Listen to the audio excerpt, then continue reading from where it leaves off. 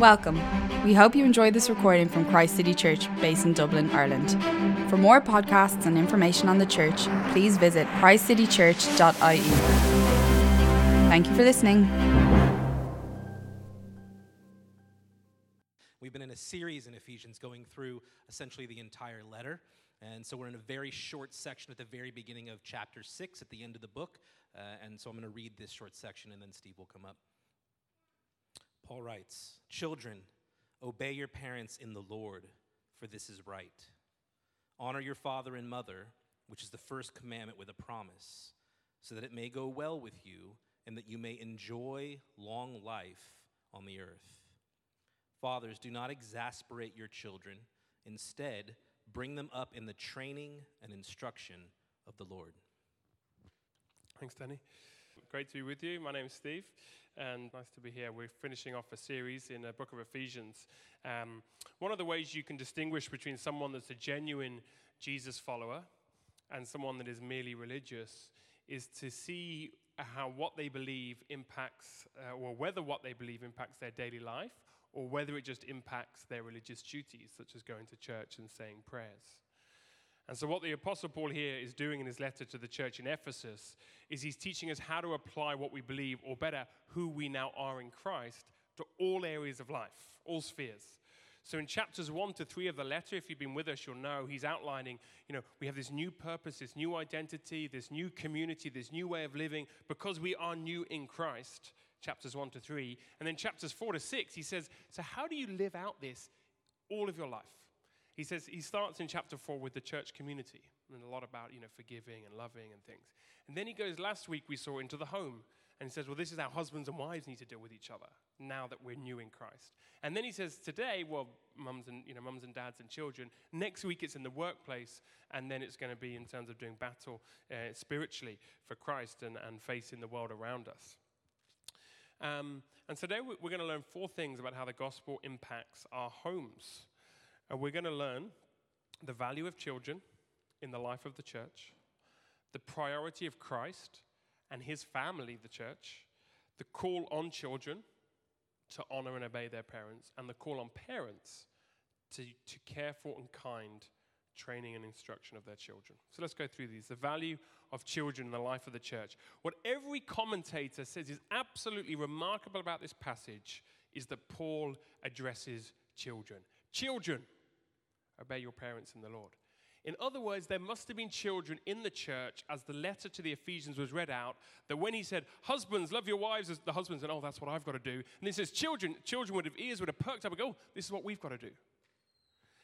But for Paul to address children is just remarkable in a culture where children were had such a low position.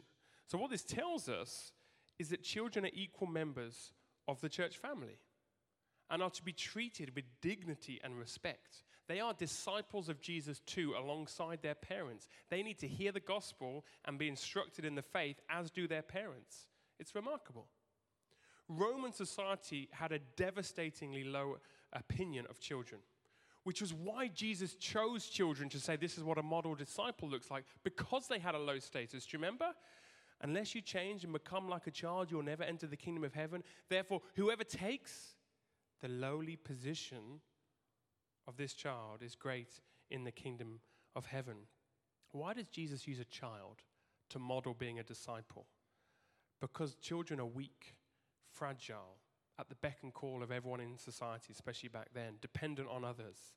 Jesus is saying, if you want to be part of my kingdom, my family, then you need to renounce self-sufficiency, renounce your pride, renounce self-assertion, renounce your competency, renounce your desire for status, and become like this child, lowly, dependent, accepting a status of no consequence. If you can't do that, you can't enter the kingdom.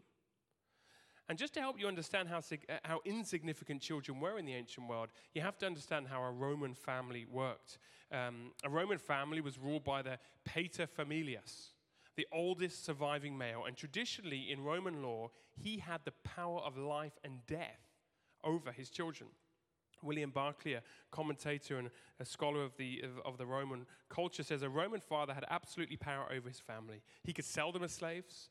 He could make them work in the fields, even in chains. He could take the law into his own hands, for the law was in his hands, and punish as he liked. He could even inflict the death penalty on his child. Now, by the 1st century AD, fathers no longer had the legal right in Roman culture to kill their kids, as they had in earlier parts of history. But they were still legally able to expose unwanted newborn infants and just leave them to die. That was part of the culture. So can you see how staggering it is when Paul writes a letter and he says, children, you have equal dignity and worth in this family. No one's going to be left outside, unwanted. As in the ministry of Jesus, so in the early church, children are not to be shunned or pushed aside or ignored. They're to be respected, included, known, loved, cared for, and provided. Do you remember the disciples had imbibed the culture of their time and tried to stop children coming to Jesus, those lowly ones, and Jesus rebuked them. Do you remember?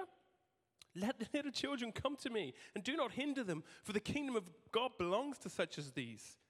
And he took the children in his arms, placed his hands on them, and blessed them. And so we must do the same here at Christ City Church. Can I ask you, do you know the names of all the children in this church? Could you address them by their first names? Would they know who you are because you spent time with them? Do you take time to be with them, to ask them questions, to play with them, to learn their personality and passions?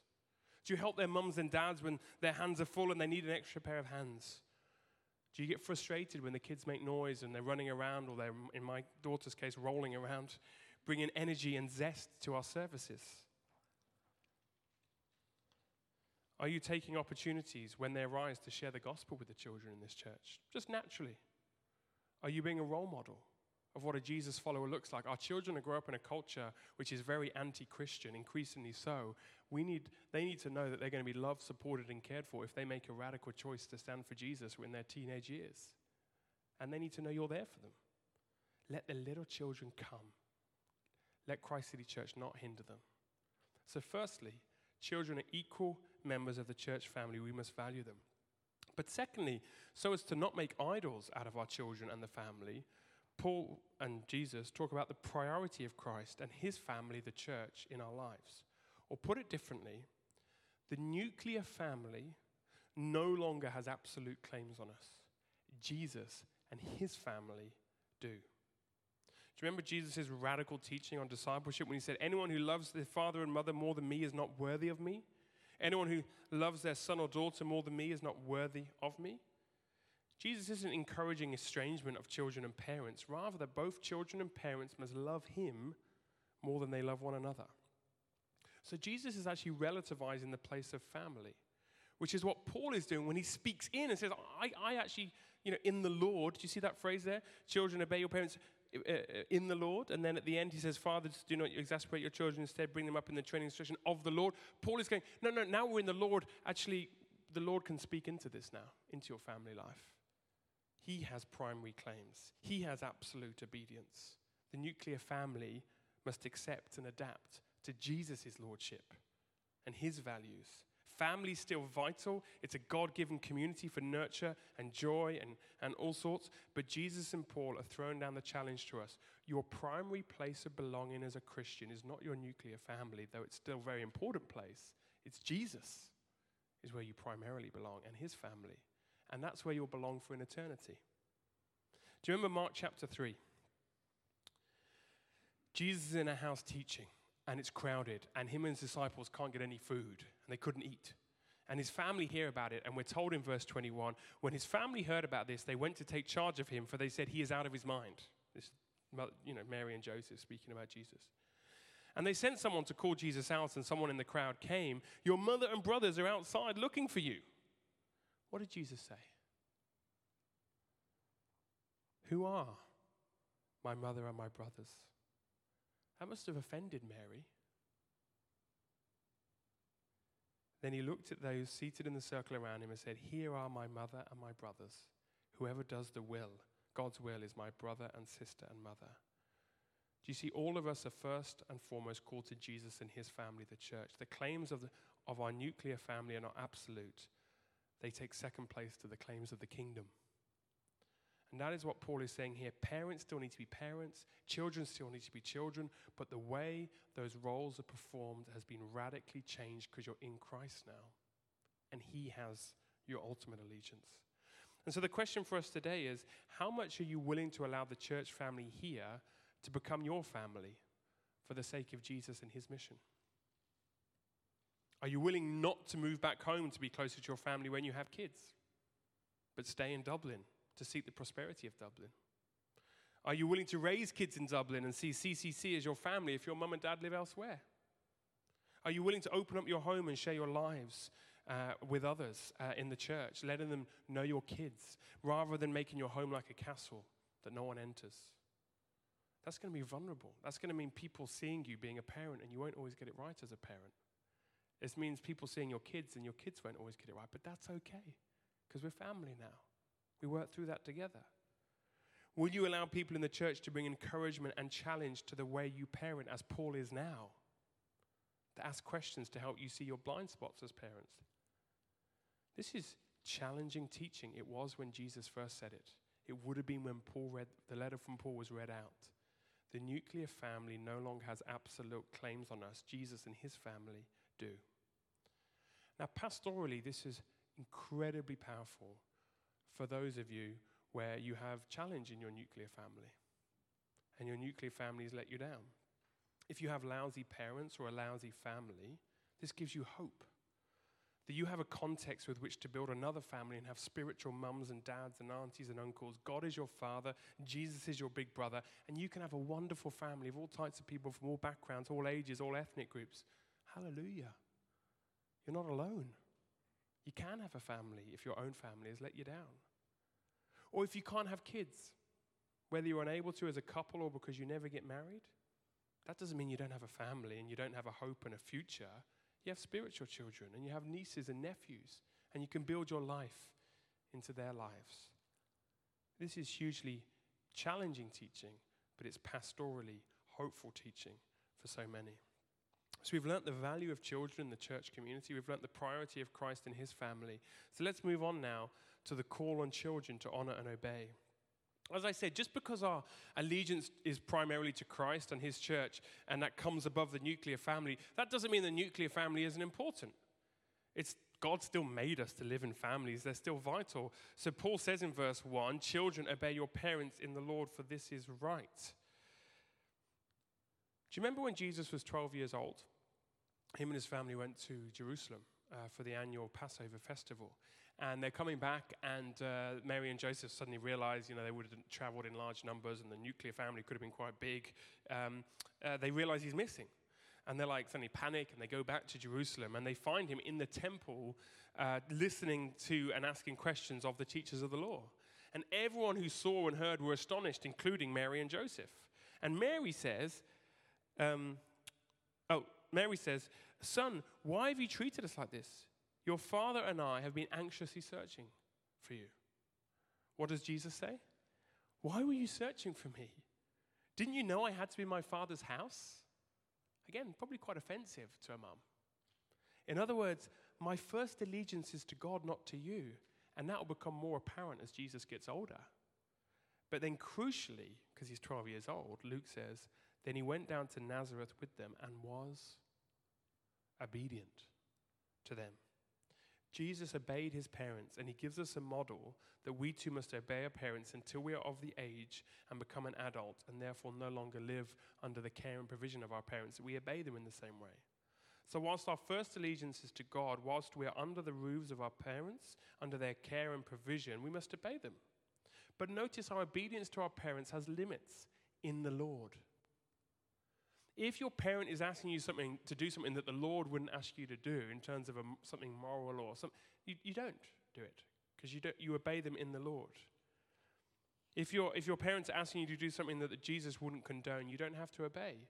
Your obedience to your parents is in line with your first obedience to Jesus. When those two are compatible, you obey. When they're not, you have reason not to. But it's not just obedience we owe our parents when we're under their care. Even once we've left home, which I'm guessing is nearly all of us here, we're to honor them. And Paul quotes the fifth commandment.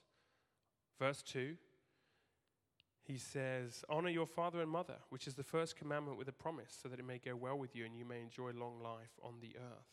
See, even as we get older, we must honor our parents. Honor and respect them. Don't despise them. Don't curse them. Don't mock them, but bless them. Of course, to honor your parents as they get older and you get older doesn't mean you have to agree with them.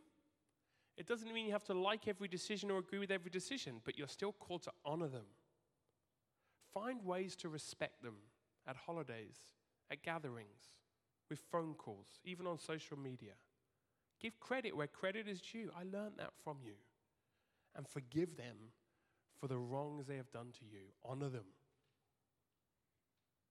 Remember the sacrifices they made for you when you were young. And you just don't know when you're growing up. And then you become a parent, you're like, the sacrifices they made for me to nurture me will make sacrifices for them as they get older. Honor them. By the way, to honor your parents as you get older also means to stop scrounging off them and needlessly relying on them, maybe financially, maybe emotionally, maybe in other ways, but growing up and taking responsibility and learning to provide for yourself if you have the ability to do so. Honoring them means not taking their kindness and care for granted and presuming on them unnecessarily. And another thing, especially for students or young professionals, people that have maybe just left the home but go back a bit, you live away from your parents. To honor your parents means not to resort back to childish ways when you're back under their roof. Don't give in to immaturity. Wash up, clean, help out. Don't give in to bickering. Don't get overly annoyed with them about little things in their lives. Honor them.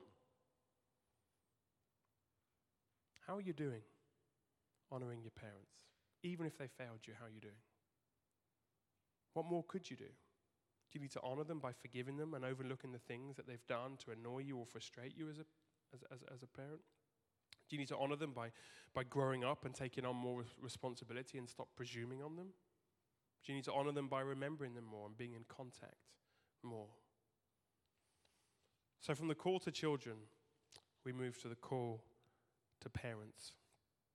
And this is to careful and kind instruction and training of the Lord.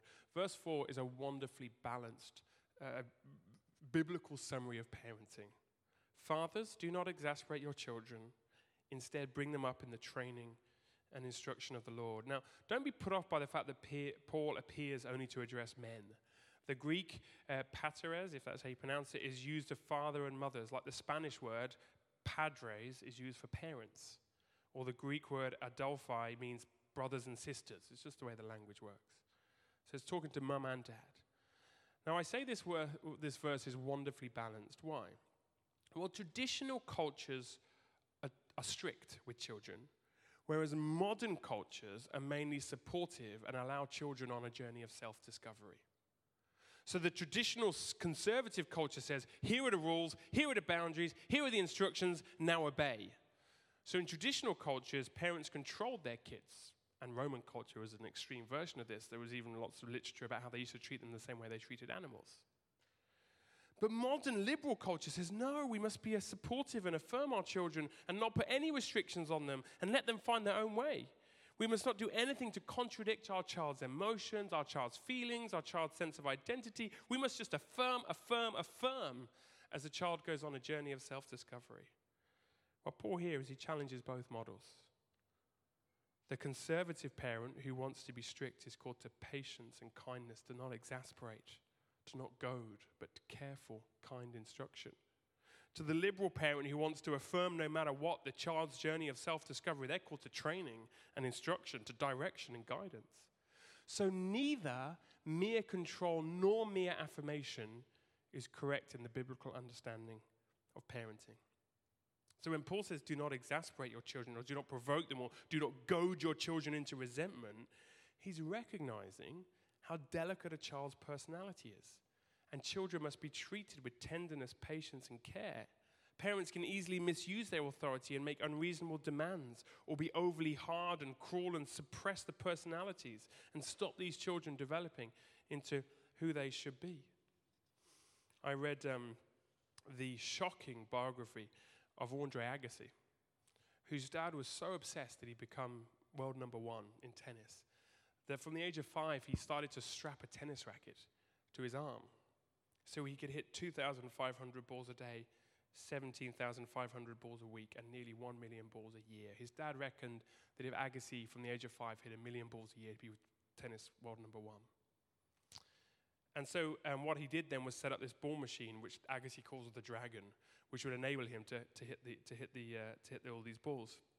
And so despite being one of the most exciting tennis players in the history of the game, becoming world number 1, and being one of only a handful of men to win all 4 Grand Slams and the Golden Slam, including the Olympics, Agassi hates tennis. He says it from start to finish, he hates tennis in his biography.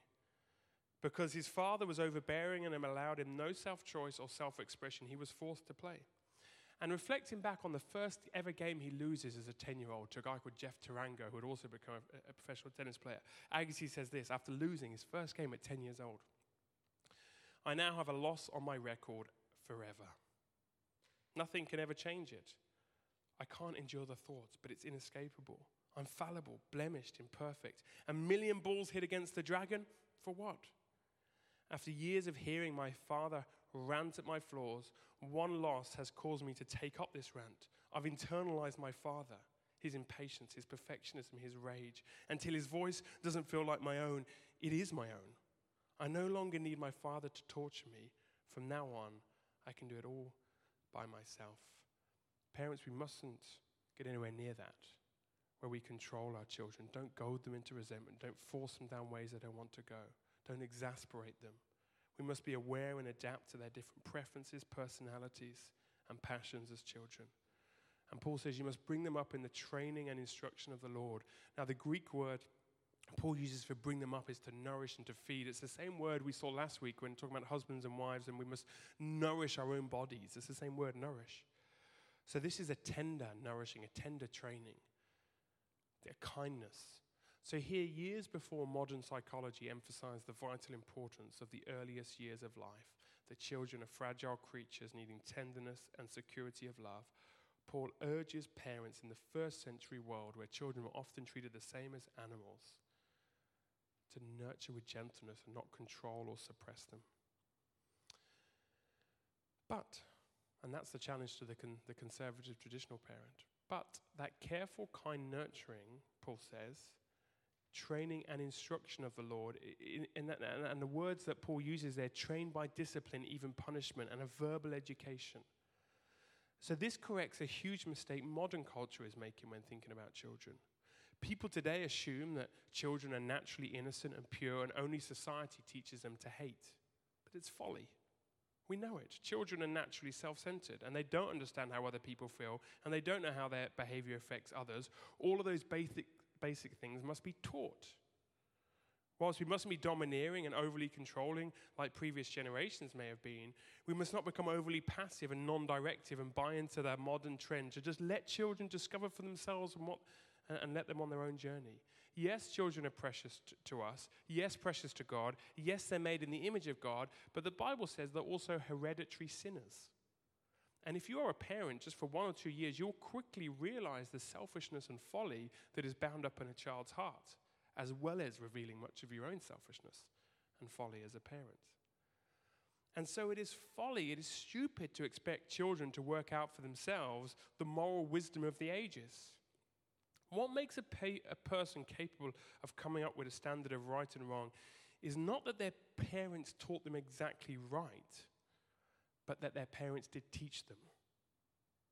If their parents held a coherent account of good and evil and tried to impart it, even if later it's rejected in part or by whole by the child, at least they've developed the critical moral faculty that they must have an account of good and evil. If the parent just lets the child grow up in a detached, autonomous self, left to discover for themselves what's right and wrong, that is parental malpractice. We should never avoid doing for our children what our Heavenly Father does for us. Do you remember Hebrews chapter 12? My son, do not make light the Lord's discipline, and do not lose heart when he rebukes you, because the Lord disciplines the one he loves, and he chastens everyone he accepts as his son. Endure hardship as discipline. God is treating you as his children. For what children are not disciplined by their father? If you are not disciplined, and everyone undergoes discipline, then you are not illegitimate, not true sons and daughters at all. Moreover, we all had human fathers who disciplined us, and we respected them for it. How much more should we submit to the Father of spirits and live? They disciplined us for a little while as they thought best, but God disciplines us for our good, in order that we may share in his holiness. No discipline seems pleasant at the time, but painful. Later on, however, it produces a harvest of righteousness and peace for those who have been trained by it. God disciplines us, and he chastens us. It doesn't feel pleasant, but it produces a harvest of godliness in us if we'll allow him to train us. God, without any irritation, without any ill motives, disciplines us out of love. And so we too must train and discipline and even chasten or punish our children for their good. Now, we'll talk more about this at the parenting seminar next week, and I know there's often a lot of emotion and different views when it comes to disciplining your children. Child abuse and parents abusing their authority is a great evil, and we cannot condone it. But let's not let the pendulum swing too far. There's still a role for disciplining for our child's good. Like our Heavenly Father, we must discipline for the right reasons, not because we're annoyed, not because we're impatient, not because of injured pride, not because we've lost our temper. We discipline our children for their good, not our good, for their growth, not our control. Someone put it like this: when you are disciplining a child, you should have first controlled yourself. What right have you to say to your child that he needs to be disciplined when you obviously need it yourself? Self-control, the control of temper, is an essential prerequisite in the control of others. So we must establish boundaries with consistent consequences to teach our children that they cannot have their own way all the time, that they owe love and respect to fellow mankind. If parents do not bring carefully controlled, unpleasant consequences to their children's lives, the children will go out into the world and bring far more painful and harmful results to themselves as they discover they cannot have everything their own way.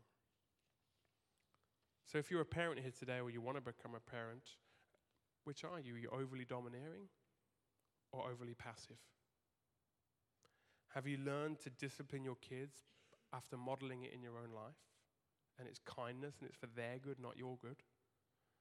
And are you spending time with your children? Hours. Reading the Bible, teaching them songs, teaching them how to pray, answering their questions. Just hours and hours of time with your children, as far as possible daily, a kind of routine around the meal times and around bedtime, whatever works for your family, where you open up some kind of child story, you read it, you talk about it, you pray. So we've learned 4 things in this passage. The value of children in the life of the church. They're equal, they need to be respected and treated with dignity. You've got to get to know all the kids in this church. The priority of Christ and his family. Our ultimate allegiance now is to Jesus and the church, not to our nuclear family. It's a challenging teaching, but it's a hopeful teaching. The call on children to honor and obey their parents. I think all of us, if not most of us, have left the home, so we need to think, how do I honor my parents as they get older? And the call on parents to care for and kind training and instruction of their children. And I'm going to just pray by thinking about how our Heavenly Father loves and cares for us. Lord, when we think about family, there's some of us here that have, in a sense, family is, our family is so good that maybe that they have, we haven't quite understood what it is to put you above our families or our children. And for some of us, our families were so bad that the thought of disciplining of things, that brings negative connotations in our minds. So Lord, we need your help by your Spirit to understand again that you're the perfect Father who loves us unconditionally, who always has our best in mind, that you never get irritated, you never have a frown on your face of, disgust and annoyance, you're never impatient. You're slow to anger and abounding in love, that you forgive us our sins, but Lord, that you do chasten us, you do move us on.